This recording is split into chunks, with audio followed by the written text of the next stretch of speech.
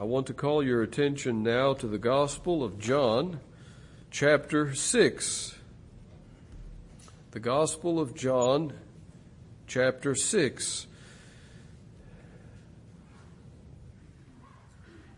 And we will consider just two verses here in this chapter today, 28 and 29. And let's read these verses. John 6:28. Then said they unto him, What shall we do that we might work the works of God? Jesus answered and said unto them, This is the work of God, that ye believe on him whom he hath sent. May God bless the reading of Holy Scripture every time we read it together. Most of you are familiar with the context because we have been in this chapter for several weeks now. This is the second of 2 days that are covered in this 6th chapter of the Gospel of John. And on this second day, we see the Lord and a great crowd in the synagogue, the Jewish synagogue in Capernaum, on the northwest shore of the Sea of Galilee. And we see that our Lord is teaching and he is answering questions. We saw that beginning in the previous verses last Lord's Day. Many of these people had followed him the previous day. Going to the other side of the Sea of Galilee, the northeast side of the sea, and there they found Jesus. They followed him there. They found him there. He taught and healed, and he fed them miraculously over there. And as you recall, they wanted to make him king. They were ready right then and there.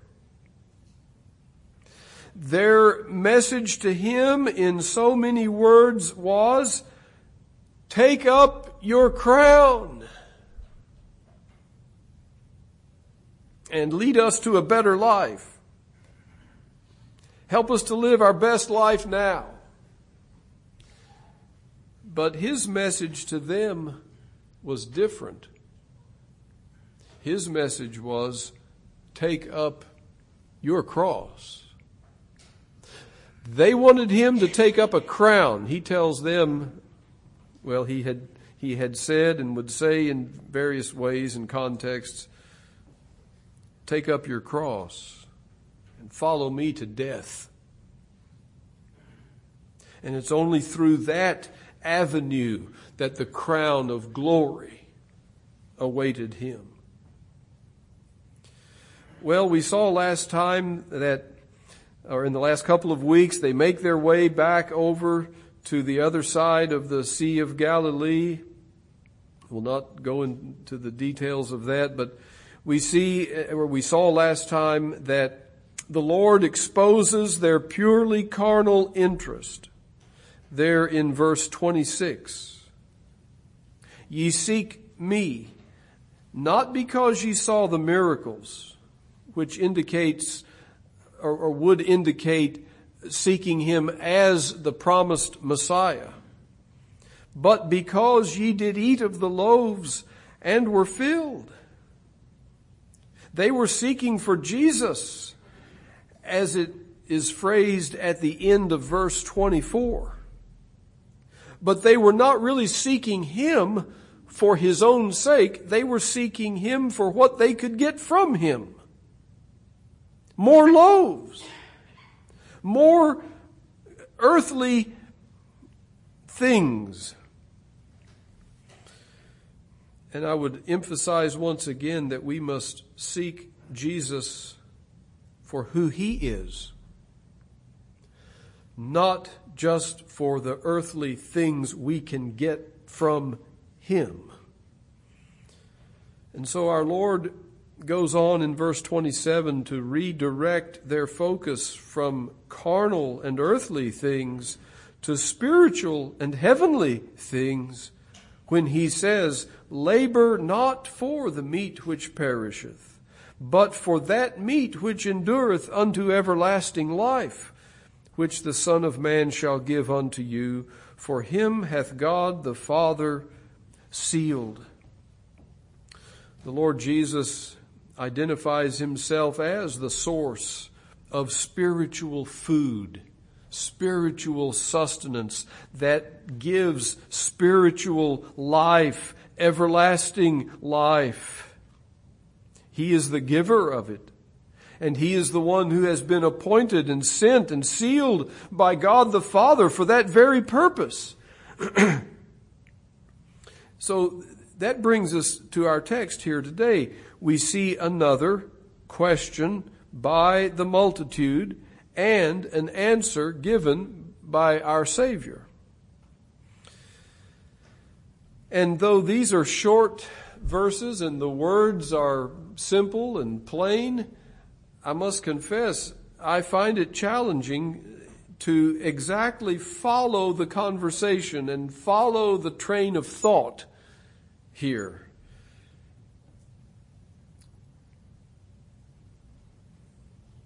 First of all, let me get this out of the way. Verse 29, our Lord's answer to their question, his response to their question, is sometimes used by Calvinists as a proof text for the doctrine of the origin of faith. This is the work of God, that ye believe on him whom he hath sent. Faith is a gift from God. Faith is given to us by God. It is a work of God in us.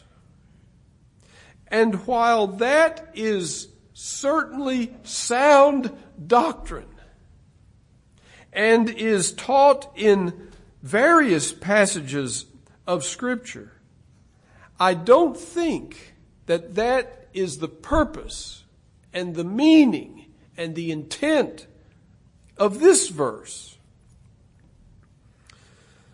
The question revolves around the phrase "of God." When Jesus speaks here of the work of God, does he mean work that God himself does, or does he mean action that God has commanded, and action in the soul of man that is pleasing to God? Well, I believe it's the latter.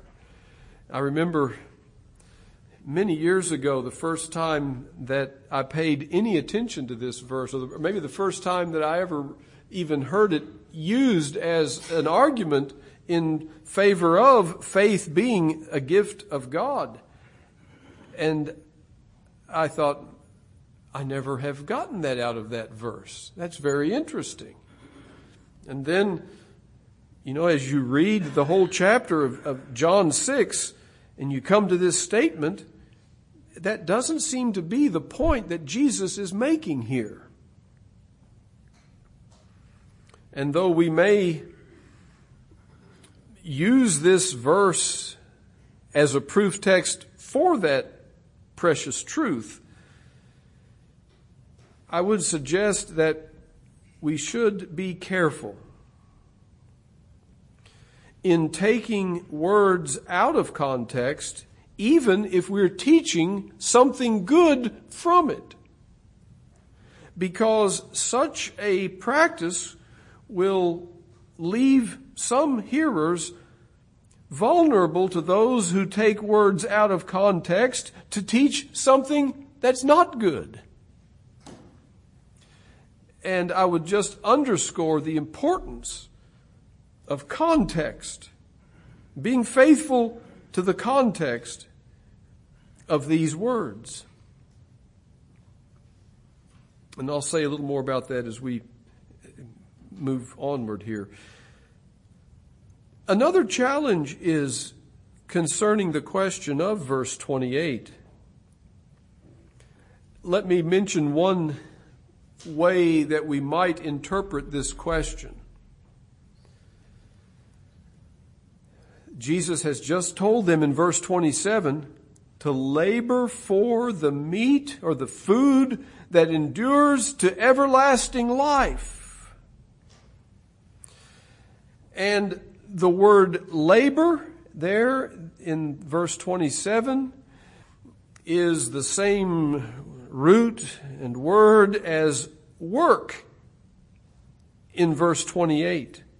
So the people are using the same terms that Jesus himself used. What shall we do that we might work the works of God? Perhaps the people are still thinking in purely carnal terms. They are not on the same wavelength as Jesus in verse 27. And so we might take their question in verse 28 as amounting to this: Jesus, if you're not going to keep feeding us like you did yesterday, then show us how to do it. Tell us your secret. What shall we do that we might work these kinds of works?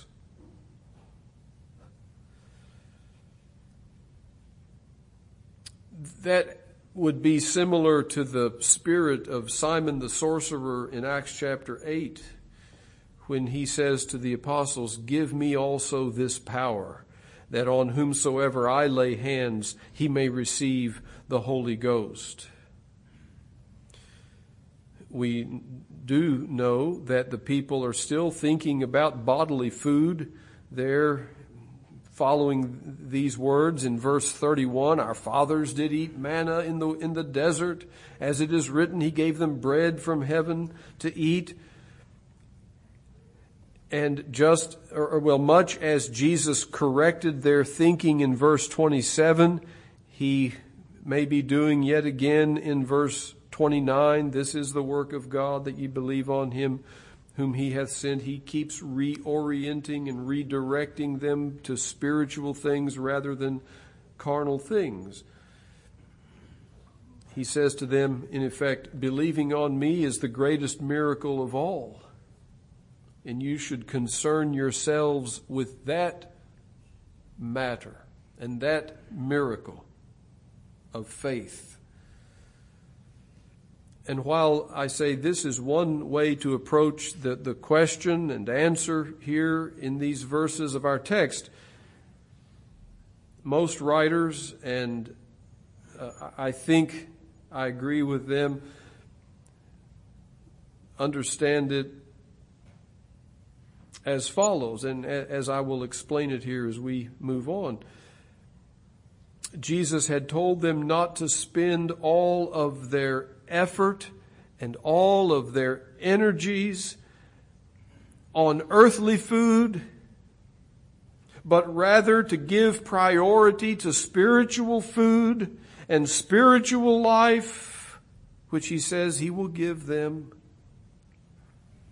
That is, to those who sincerely desire it and seek him for it. And so, taking things in that way, we come to the question then in verse 28 in more detail. They said unto him, "What shall we do that we might work the works of God?" They seem to have understood at least something of what Jesus had said previously in verse 27. And so if I can sort of paraphrase, they're saying, "Okay, Jesus, we will focus on spiritual food and life everlasting. of which you have spoken. But what do we lack? What should we do that we are not already doing? Now, these are religious people. They're Jewish people. They're observing the customs and to some measure the ceremonies of the Old Testament. Some of them perhaps are still hoping to get to Jerusalem in time for Passover and so on. In their question, what shall we do that we might work the works of God? They seem to be asking Jesus, are you adding anything to what we must do? Are you adding anything to what Moses has already told us that we must do? What shall we do that we might work the works of God? Even taking this question in that way, and with that interpretation, it's obvious that they were still in great confusion and great error. They did what so many in those days did, and what many since those days have done, and what multitudes continue to do to this day, and what all of us in our natural way of thinking do. We think in terms of our own works to achieve a righteousness with God, to come into a right standing with God, to gain His favor by our works, to earn eternal life by our own doing. That seems to me to be the essence of their question and of their confusion here. No doubt they were familiar with the Old Testament and passages like Psalm 34 that asks, what man is he that desireth life and loveth many days that he may see good? Keep thy tongue from evil and thy lips from speaking guile. Depart from evil and do good. Seek peace and pursue it. There's a list of things to do if you want to live many days and see good. They were familiar, no doubt, with prophecies like Micah chapter 6, where it says, He hath showed thee, O man, what is good. And what doth the Lord require of thee but to do justly and to love mercy and to walk humbly with thy God?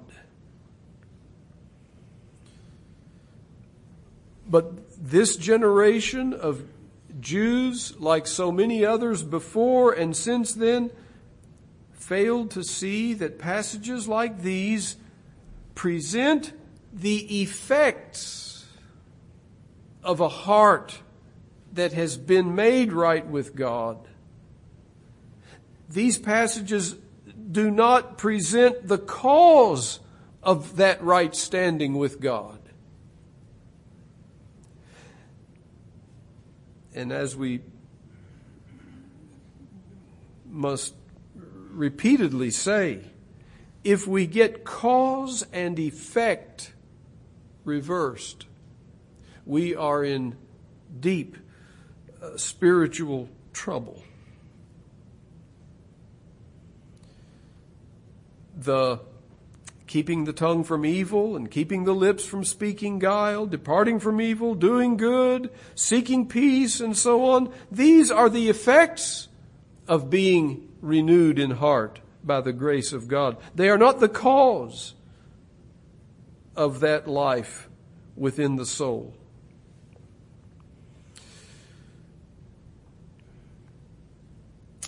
We all naturally think in terms of self-righteousness, don't we? We all think in terms of what can I do to impress God? And that seems to be the position of this crowd in the synagogue at Capernaum on this day. What shall we do that we might work the works of God? What do we lack? Their question is similar to that of the rich young ruler. When he comes running to Jesus and says, Good Master, what good thing shall I do that I may have eternal life? I'm already doing all these things. Is there anything else? Is there anything more? Do I lack anything? Again, we see on another occasion one who's called a lawyer, an expert in the law, who comes to Jesus and says, Master, what shall I do to inherit eternal life? And that seems to be the same question that is being asked by this multitude in John 6:28. Now let's just pause here for a moment and consider this. How much is a lost person willing to do to achieve peace with God? Well, the ones that have any concern about it. Yes, there are some who have no concern. They don't care. But those who have at least some consciousness of God and of the need to be right with God, they're willing to do all kinds of things. Willing to do a lot of works in order to earn heaven. And no matter how long and difficult the list of requirements is, many will set about to do it. Some are willing to suffer, to endure, to outwardly deny themselves. Think of Martin Luther as a monk who is denying himself outwardly, very difficult conditions, a very rigorous routine. Later in his life, he looked back on that and he says those that do those kinds of things are the devil's martyrs. The devil's martyrs. They kill themselves trying to gain favor with God. They martyr themselves. And that seems to be the attitude of these people as well. And it's the attitude of many today. Give them a list of things to do in order to gain salvation, and they'll work themselves to death to put check marks on all of the list. Whereas the message of the Word of God is that eternal life is God's gift. He gives it freely. It has been bought and earned and paid for by Jesus Christ Himself. And it comes to us freely who believe on Him. And that is, in essence, the answer that Jesus gives here in verse 29. Jesus answered and said unto them, and before we read His answer, let me just point this out. Jesus didn't shake His head and turn away and walk away saying, these people are hopeless. They don't deserve any more of my time. I've wasted enough time with them these last few days.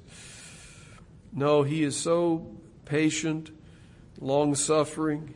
He continues to engage with them and to correct them and to challenge them. In fact, we'll see in a few more weeks, they are the ones who end up shaking their heads and walking away. He answers their question in this way. This is the work of God, that ye believe on Him whom He hath sent. Now there's several things to note here. First of all, their question was about works. His answer is about work. They speak in the plural. They're thinking of many good works in order to gain favor with God. But our Lord speaks in the singular of one work in particular. Faith faith, believing on Him.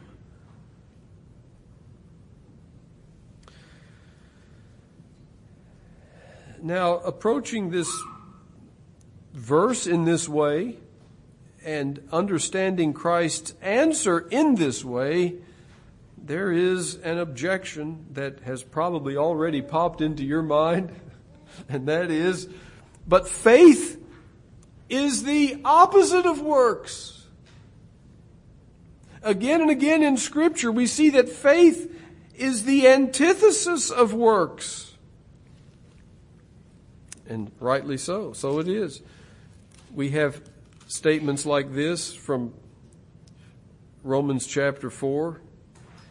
If Abraham were justified by works, he hath whereof to glory, but not before God. For what saith the Scripture? Abraham believed God, and it was counted unto him for righteousness. Now to him that worketh is the reward not reckoned of grace, but of debt. But to him that worketh not, but believeth on him that justifieth the ungodly, his faith is counted for righteousness, or his faith is credited unto righteousness, unto justification. Even as David describeth the blessedness of the man unto whom God imputeth righteousness without works, saying, Blessed are they whose iniquities are forgiven and whose sins are covered. Blessed is the man to whom the Lord will not impute sin. Romans 11 goes on to tell us that there's no mixture of grace and works, and the principle of faith is consistent with the doctrine of grace, not the principle of works. And if it's grace, it's grace. If it's works, it's works. There can't be any mingling of the two as far as a basis of acceptance with God is concerned. Again, we have the familiar words of Ephesians chapter 2. By grace are ye saved through faith, and that not of yourselves, it is the gift of God, not of works, lest any man should boast. So in what sense is faith a work? This is the work of God, that ye believe on him whom he hath sent. How can Jesus say this, understanding him to mean that it is a work to believe on him? Well, let me point out first of all that the Lord is answering them on their own terms.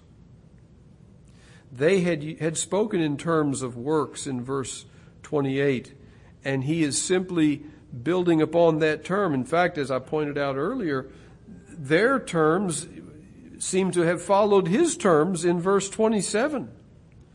But as we mentioned last time, they failed to see that laboring for the food that endures unto everlasting life is consistent with that being given by the Son of Man. They're told in so many words to labor for a gift, and they seem not to have understood the gift part of Jesus' statement. And they want some works to do. So he says, here's the work to do. Believe on me. Perhaps Paul, in another passage, follows Christ's example here in his method of addressing people on their own terms when he says in Romans 3, or speaks in Romans 3, of the law of faith.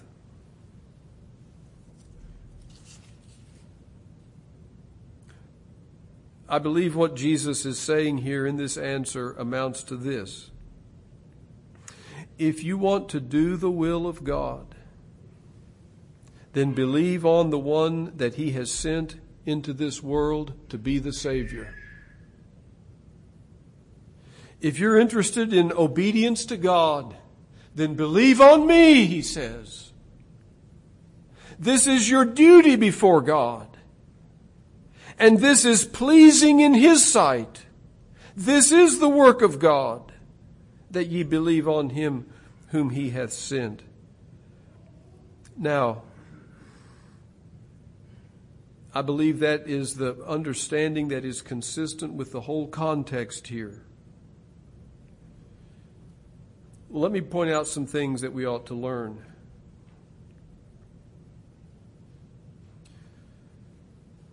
First of all, though faith is not a meritorious work, and faith is the repudiation of works of merit, it is nonetheless an action.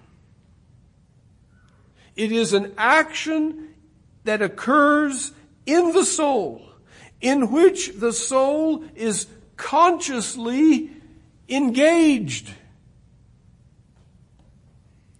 Faith in Christ is an act of obedience to God. We read in 1 John 3, this is his commandment, that we should believe on the name of his Son, Jesus Christ. And while faith is the opposite of work in one sense, yet in another sense, it is something that must be done. The Philippian jailer asks Paul and Silas, Sirs, what must I do to be saved? And they said, there's nothing you can do. Is that how it reads? No. They said, believe on the Lord Jesus Christ, and thou shalt be saved, and thy house. They don't seem to have been concerned at all that the Philippian jailer might misunderstand and think that his believing was some kind of a work that he accomplished, that he would trust in rather than trusting in Christ. Now, I would say we do need wisdom. If someone comes up to you tomorrow and says, what must I do to be saved? If you don't know anything of their background or haven't had conversations with them up to that point, you might want to make sure that they understand that it's not their doing. It's the doing of Christ. And that is the object of faith. But there was apparently no need for that kind of clarification there in Acts 16, at least as far as what is recorded of the communications. Faith is the opposite of work in one sense, but it is nonetheless something that must be done. And I want to ask you then, do you know this action in your soul? Have you consciously, deliberately, decisively come to believe, come to trust in and rest upon the Lord Jesus Christ as your Savior and your Lord and Master?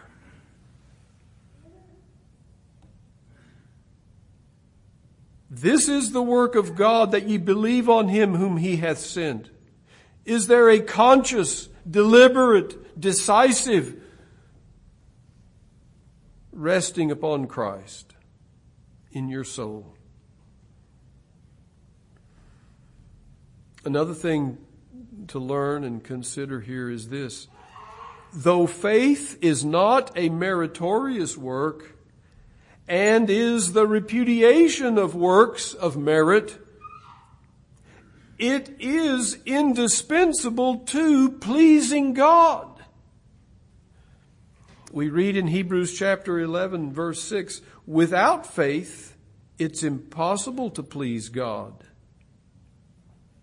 Faith in Christ is the first act of obedience in a heart toward God. Faith in Christ is foundational to everything else. It's foundational to all subsequent obedience. Without faith, it's impossible to please God. Paul writes to the Thessalonians that he remembered without ceasing their work of faith. And that phrase, as far as I can understand, is referring to good works that were wrought after believing and by faith, springing from a heart of faith in Christ. Until one believes on Christ for salvation, all of his works are in vain. Faith is the gateway to good works, we might say. As far as anything that is in any way really good in God's sight.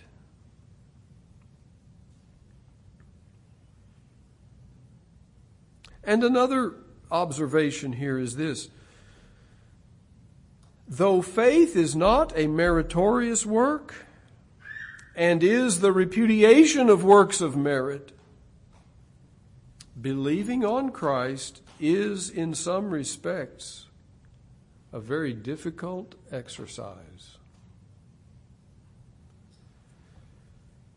It is the most humbling and self-denying thing to quit looking to self, to quit depending upon self, and to renounce all self-righteousness and to look away to Christ and to look to Him for righteousness, to be acceptable to God. You know, we live in the day of what is called easy believism. That believing has been reduced to saying a few words and being coached and coaxed in praying what's called the sinner's prayer.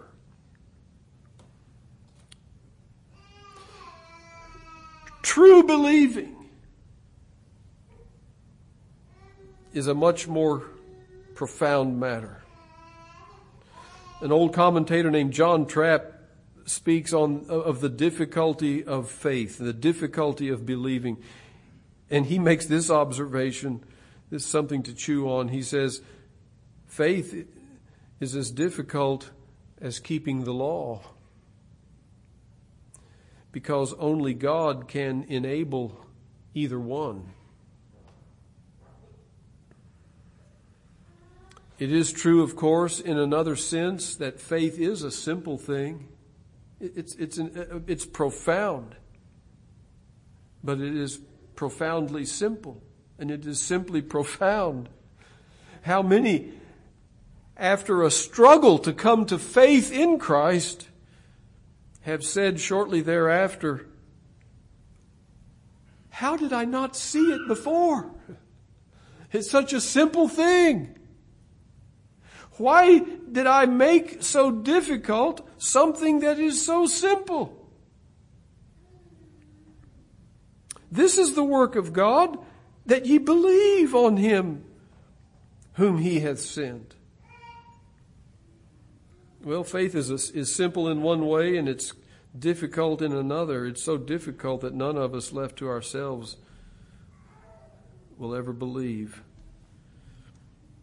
In some ways, our text here is something of a living illustration of what we read in the 10th chapter of the letter to the Romans. Let me just turn and read there very quickly here.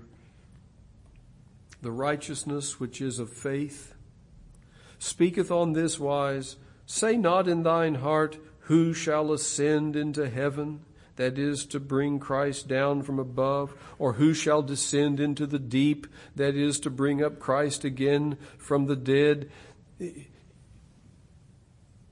That's the Jews saying, what shall we do that we might work the works of God? Shall we ascend into heaven? Shall we descend into hell? But what saith it? The word is nigh thee. It's near you, even in thy mouth and in thy heart. That is the word of faith which we preach, that if thou shalt confess with thy mouth the Lord Jesus, and shalt believe in thine heart that God hath raised him from the dead, thou shalt be saved. It's not a matter of some great outward exertion and work. It's a matter of looking to Christ in the heart, believing on him. It goes on to say, for with the heart man believeth unto righteousness, and with the mouth confession is made unto salvation. Beloved, rather than looking for some great work to do that might impress God, trust in a great Savior. He has done the great work. He laid down his life on the cross of Calvary, a sinless, perfect life, and died in our place and rose from the dead. And our focus should be upon him. What matters ultimately is the disposition of our heart toward him.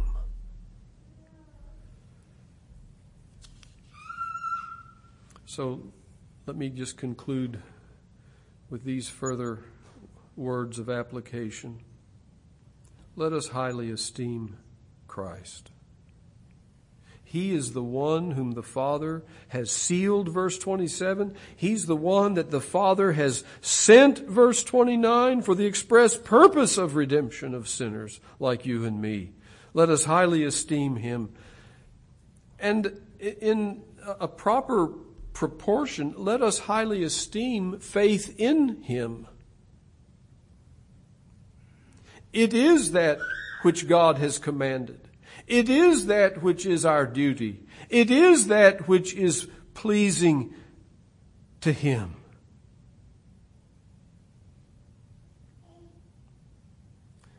Let me plead with you then to be honest this day with God, and be honest with your own soul before God. Do you have a clear experience in the depths of your soul of trusting in Christ, believing on him whom God the Father sent into this world to save sinners? Do you know what it is to definitively cast your soul into the hands of Christ, that he might be your Savior? If not, then my dear friend, now is the time. Today is the day. Turn away from your good works, your own works. Old writers would say, repent of your bad works, and then repent of your good works, and then trust in Christ alone.